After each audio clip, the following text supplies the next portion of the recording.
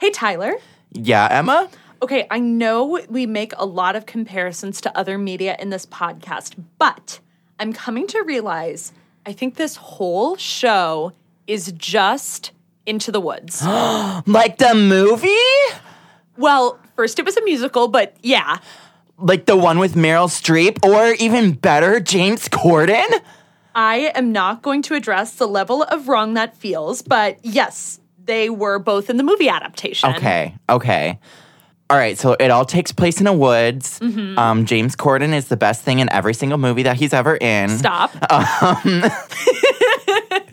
But what are the other connections? Well, the baker and his wife need to find a bunch of random items to have a child, and in this episode, Greg also has to find a bunch of random items. I don't get it. Well, to survive the beast, Greg has to find a gold comb, a spool of silver thread, and get the sun in the cup. Emma, I thought that those were just a trick so the beast can trap Greg. Tyler, then why would the beast need all those items? The point was that he doesn't? Then what's the point in the episode? Emma, I honestly don't think there is any other point in this episode besides that one that you are making right now. See, that's why I think it's inspired by the musical Into the Woods, and that's the only logical solution. I'm Emma Meyer. And I'm Tyler Strandberg. And you're listening to Keyframe Reframe. On this podcast, we watch the Cartoon Network show Over the Garden Wall and analyze the plot, themes, and characters. At the end of each episode, we'll talk about who our favorite character was and give the episode a rating on a scale of 1 to 10. You're listening to Keyframe Reframe.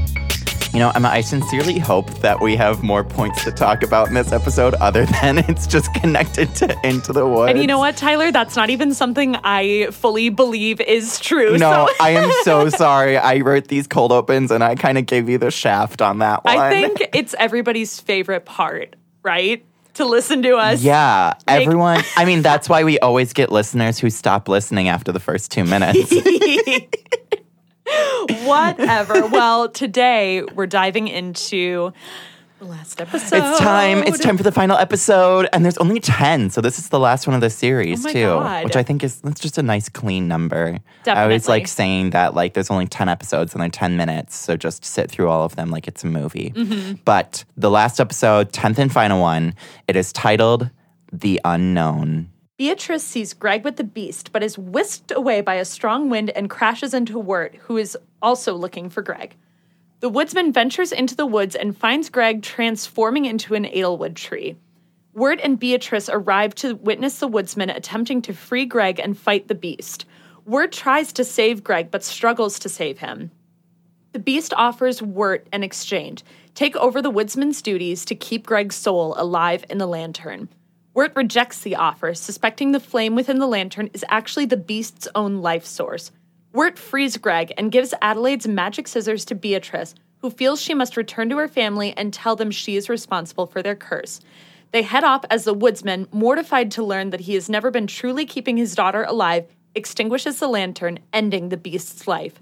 After Wirt and Beatrice say their goodbyes, Wirt wakes up under the pond and pulls Greg and his frog to the surface. When Wirt wakes up in the hospital, Sarah tells Wirt she hasn't listened to the tape yet, but he offers to listen to it at his house. Greg starts telling everyone about the events they had experienced in the unknown. The epilogue shows the residents of the unknown living happier lives and Beatrice, with her family, restored to human form. Aww. Aww. So happy ending for all. This episode premiered on Cartoon Network on November 7th, 2014, and was written by Natasha Allegri, Jim Campbell, and Tom Herpich. All right, well, last one. This is not really. I mean, we still have a wrap-up episode, and if you don't usually listen to those, please stay tuned for the wrap-up episode because that is going to be epic. Packed with so much information. I mean, one of the downsides of this series was that, like, we couldn't really dive into each episode fully because it would lean into, like, very heavy spoiler territory. Right, and it functions like a movie. Yeah. We would be talking, like, if we were in the second episode, we'd be talking about things that happened in the 10th one, and that just, like, didn't narratively make sense for this podcast. So we are going to cover all of that in the wrap-up, so please stay tuned. But now, we are doing things to know for the last one. This was one I noticed when I was listening to the soundtrack, like as I was writing this. And I'm kind of obsessed with it. So the song that is playing while Greg is being sacrificed to the beast is Potatoes and Molasses in Latin. It's O Potatus et Molassus. And I am obsessed with that. I think that's hilarious. There was a brief moment in my life in high school when I tried learning Latin. And like, I mean, it's not hard to pick out Latin words, so. I want to know, like, what liberal arts college student landed the job of translating those lyrics into Latin, because it sounds like a dream come true. Honestly, yeah. And I mean, like, I put the lyrics of Potatoes and Molasses into Google Translate, and it doesn't quite line up with the lyrics like that this song sings. So that tells me that, like, someone who actually knows Latin translated it into, like, a more accurate, like. Tyler, what are the odds that you get potato, whatever it is in Latin, tattooed somewhere on your body, like perhaps on your hip or like on your shoulder or like fully across your chest? What are the odds I do that? Okay, so for reference, I have low standards when it comes to tattoos. I have one on my butt that is more of a meme than anything meaningful. About a month ago, I was going to get a quote from Avatar that's like right below my underwear line that said, "Pants are an illusion and so is death." Oh my. So I am still planning on getting that one. Just when we don't know. So 10 out of 10 means that I'm for sure going to get it. I would commit a solid 6 or 7. Okay. Like, it is more likely that will happen than unlikely. You have to take me with you when you get it. Yes, you will be my +1 to the tattoo parlor. Stellar. So another funny Easter egg that I super loved as somebody who's been a fan of the show for a long time and has definitely dug into like other places where these characters have existed. During the epilogue, Lorna can be seen reading a book titled Tome of the Unknown, which is the name of the show's pilot episode. You can find the whole thing on YouTube. It is everything you love about Over the Garden Wall. They're like in a garden and there's a vegetable man and it's really, really, really cute. So if you haven't gotten enough of Over the Garden Wall, go check that out on YouTube. Very much like the first or the second and third episode kind of vibes, you know, fun little adventures with groups of townspeople. Yeah. So this is one I found super interesting too. The mill from the first episode is revealed to be the home of Beatrice and her family before they were all turned into bluebirds. The numerous statues of bluebirds in the house also hint at this. And the dog that was mistaken for the beast at the mill is the same dog that we see during the intro with Beatrice. Okay, I'm not gonna lie. On the last time I watched this, I did notice that there were bird stuff everywhere, but I did not make the connection that was like, wow, okay, that's a fun fact for me. No, I think so. It is fun. I mean, this is why they're things to know. They're fun. They're fun. Also, in the final episode, the beast's eye color changed briefly to match the turtle-infected dog in the first episode. What do you think that means? I was actually reading into this a little bit, and I don't think I was planning on putting it in the series wrap-up, but I don't think I did. So listen in, folks. Now. There is numerous hints that the beast is somehow connected to the turtles throughout the series. Well, okay, I was thinking the same thing because Auntie Whispers also eats turtles, and I was saying when we were talking about that episode that I think Lorna and the Beast are very connected to each other, especially like in their character design, right? Like this is the episode where we see what the Beast actually looks like, and he looks a lot like Lorna does when she's in like her demon form. Yep. Yeah, and like Auntie Whisper's sister Adelaide said that like she is a slave to the beast or something like that. So there's that connection there. When the dog eats the turtle, he turns into like this beast-like form. In the epilogue, the fisherman catches a turtle. There's just like a lot of connections that are there. I think like when the beast first shows up in the 4th episode, there's like turtles in that one as well. Yeah.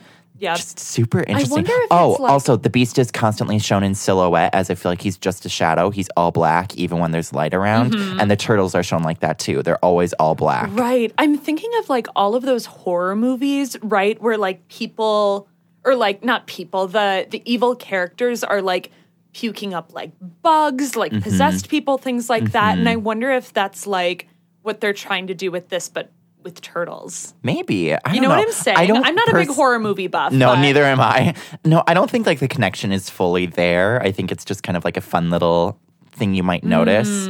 But I'm kind of interested in it. Yeah. Patrick McHale, tell us why turtles are related to Tell demons us and the beast. Why you just, I mean, as we talked about, turtles are your favorite food, Yeah, aren't they? turtles are seafood. I have to stop saying that because it's so not true. I'm kidding. I've not eaten a turtle in my life. It is my fault for like actually believing you when you said that. So, my apologies. Okay, so let's dive into the theme of this episode. It's kind of like a big thing. We're gonna venture off a little bit, but I thought that self-realization was like pretty important for this episode. Totally. I mean, like, all of the characters complete like their final character journeys and arcs in this episode, and because of which they're able to find resolution to all of the problems they face. You know, like Wirt accepts his responsibilities and is able to go back home, whereas like Beatrice is able to accept that it's her fault that her family has turned into bluebirds. Right. And as they are accepting the worst parts of themselves and the consequences for their actions, we see character growth. Also, like, into this episode, we see at the end, right? Like, Wirt is more confident. I mean, he asks Sarah out. I know. Compare that to like last episode in the flashback before he was even in the unknown. He was so afraid to even talk to her. And then like he was blaming Greg for the things that like happened between him and Sarah, you know? And this time he just fully goes for it. Right. Realizes that Jason Funderburker kind of sucks. Right. Yeah, The unknown has changed him. Yes. Well, I mean, even before that, right? Like, as Wirt is trying to save his brother, he's like not only being brave because he's trying to like chop Greg out of the Edelwood tree, but he's also like straight up challenging the beast and being like, no, I don't think that Greg's soul would be in here. I don't know why you want to protect this so much. Yeah. Smart boy. Yeah. Can we talk about how the woodsman's daughter just shows up at the end? Yeah. Why do we think that happens? So, like, my theory was that, like, her soul never actually lived in the lantern. And my theory was that, like, she was just turned into an Edelwood tree, you know, but she returned when the beast was killed because, Right. like, maybe her tree wasn't chopped down. So, like, all of the lost souls that were turned into Edelwood trees that were still standing when the beast was killed, like, maybe returned. But the end of the episode focuses entirely on how, like, there's not any more Edelwood trees left, and that's why the beast needs Greg.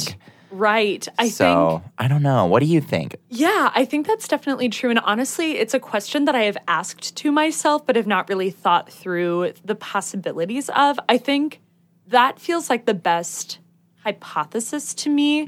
I mean, like, it makes sense that there's no Edelwood trees left, too, because in the first episode, like, you see the woodsman had, like, a bunch of oil in the mill, and he had, like, a bunch of sticks that he was going to make into oil, but the mill was completely destroyed, so he lost all of it. So then he had to, like, make up for it, you know, and gather more. Oh, boy. Sorry, smooth Ain't that brain just moment. the way? Ain't that just the way? Well, of course, as we just talked about, the character that is at the center of growth in this episode is our anxious little friend, Wirt. Yes. God, what an anxious little boy. I'm obsessed with him. I love him. No, I mean, like, he finally accepts his responsibilities and his own faults as an older brother to Greg in this episode. And instead of blaming Greg for the events that they've gone through, Wirt accepts that he could have done more as an older brother, and he tries correcting the mistakes that he's had. I love that. I love that for him. Yeah, yes. We love an older sibling moment. I'm sure you've had plenty of those as the older sibling. Yeah, I mean, definitely actually almost the same experience as what happens in Over the Garden Wall, in fact. Yeah, so you've been to the unknown before? Totally. Oh my God. Yeah, tell Beatrice I say hi.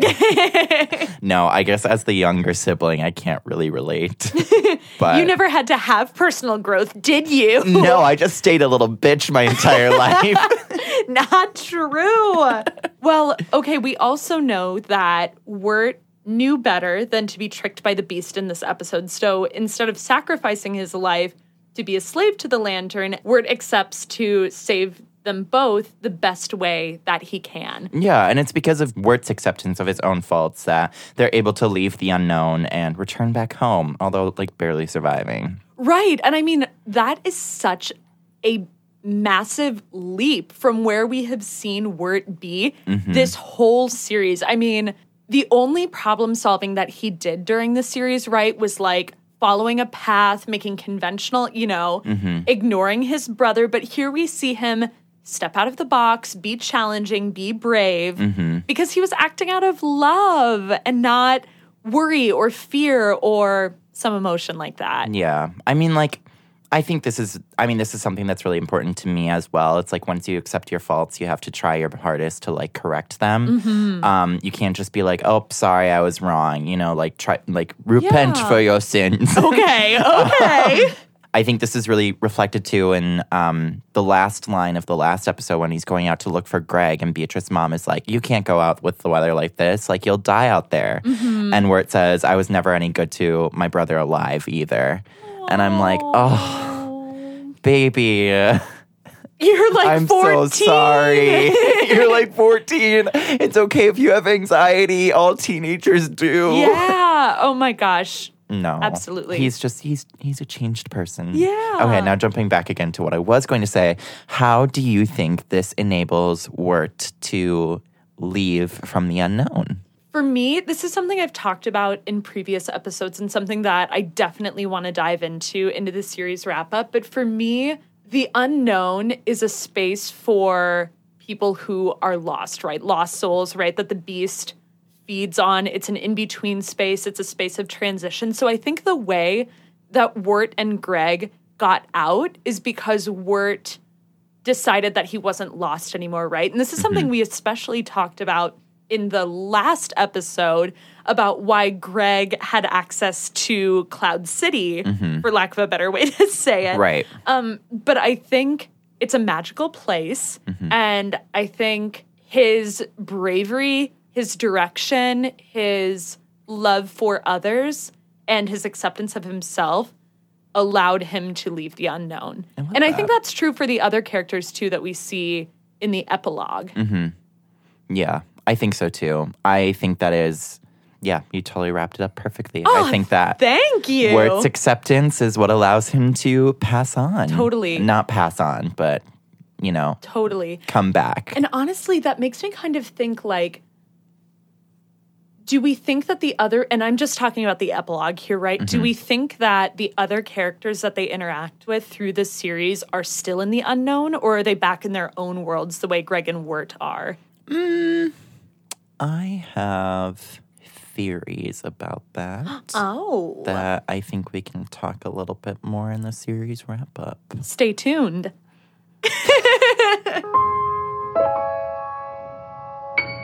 Tyler, last episode of the series, Yes. of course, the podcast has more episodes, but last episode of Over the Garden Wall, who stood out to you as your favorite character? Emma, I don't think this will come as a surprise that my favorite character was Wirt. Say more. I just really like him. I know. I really like Wirt's character completion in this episode. Like, he learns that he has to care for Greg and he has to take responsibilities for his own actions, and you really see him grow and change as a person. But, like, his personality doesn't really change either. Like, he's still sarcastic and, like, stubborn, I guess, kind of like how he's been this whole time. Like, I really love that moment when the beast is like, carry the lantern, and where it's like, okay, wait, no, that's stupid. I'm not going to do that. Yeah. Like, yes, buddy, good for you. And then he like still chooses to like save Greg like on his own, which I think is just very like self-determined. And that reflects back in the third episode when he was like just trying to prove a point to Beatrice. And yeah, I really love him. I think that he has so much growth, but he doesn't ever really lose himself, I guess. Do you know what I mean? Absolutely. Absolutely. Who was your favorite character? You know, my favorite character is my favorite character for a lot of the same reasons that Wirt was your favorite character. But for me, it was the Woodsman. Really? Yeah. Wow, I love that. Just like you said about Wirt, I think, you know, the Woodsman throughout this series is just kind of this like bonkers old man wandering around in the woods. And, you know, as we go through Over the Garden Wall, we see some things get clarified about him. And, you know, when you go back and rewatch it, the things that, and sometimes watch it with subtitles. Yes. Like things are clarified about like why he says the things that he says and things like that. But I feel like the character that he arrives as at the end of this episode is like a loving father who is more centered, who ends up killing the beast, I think is really, really lovely. And I also I genuinely tear up at the moment when he sees his daughter again and she comes out of the cabin, and I just think it's lovely. And I think even though the Woodsman is not in the whole series, I think he is the most interesting in terms of his overall shape in the show. And this episode, I think, closes out his character really well. Yeah, wow, I love that. Thank you. Yes, I'm like kind of obsessed with that. Amazing. Thanks. Oh my gosh. Okay, well, tell me, what did you think overall? What would you rate this episode? You know, I think this is a great way to end the series. And I think that it is just like a perfect closeout, and it's really, really hard to do that, especially with such a short series like this, to kind of leave the viewer happy and content with where they are and not really like wanting more, just like this is what you have and this is satisfying. And I think it does a great job doing that, and I gave this a 10 out of 10. Oh my gosh. Yeah. I love that. No, it's surprisingly dark, and I really like how it's not afraid to dive into a more serious tone. And for all the reasons that I just said, I think it wraps up the series very nicely. Yeah. What did you give this episode? Tyler, I know throughout this podcast, I have given very high ratings. And this episode is no exception. I also gave it a 10 out of 10. Yes, you did. You know, I think just as you said, the way that we see these characters arrive at the end of our journey with them, because it's obvious that everybody else's story, not just Greg and Wirtz, right, but like all of the people that they met have stories that continue. I really appreciate that the ending that we get as an audience, you're right, is satisfying, but like, you know, unless you are listening to a podcast like this or watching YouTube videos or like, you know, watching this multiple times a year, you know, you're still left kind of in the suspension of the unknown that we love about this series, right? That there are so many questions that are unanswered, and you're left in this kind of like, I don't know, like a floating space that kind of like the frog. I think that's playing piano. Really good way of putting it. Thank you. Wow. I should say the frog's name is Jason Thunderburger. Jason Thunderburger. I said Thunderburger again. Yeah, you did. It's hard. It's hard. Those are funny words, and that's what his name should be, Jason Thunderburger. I think it's funnier, but anyway. I do too, but, you know, Patrick McHale, I have one critique. I have 3 critiques overall, but... And one of them is Jason Thunderburger.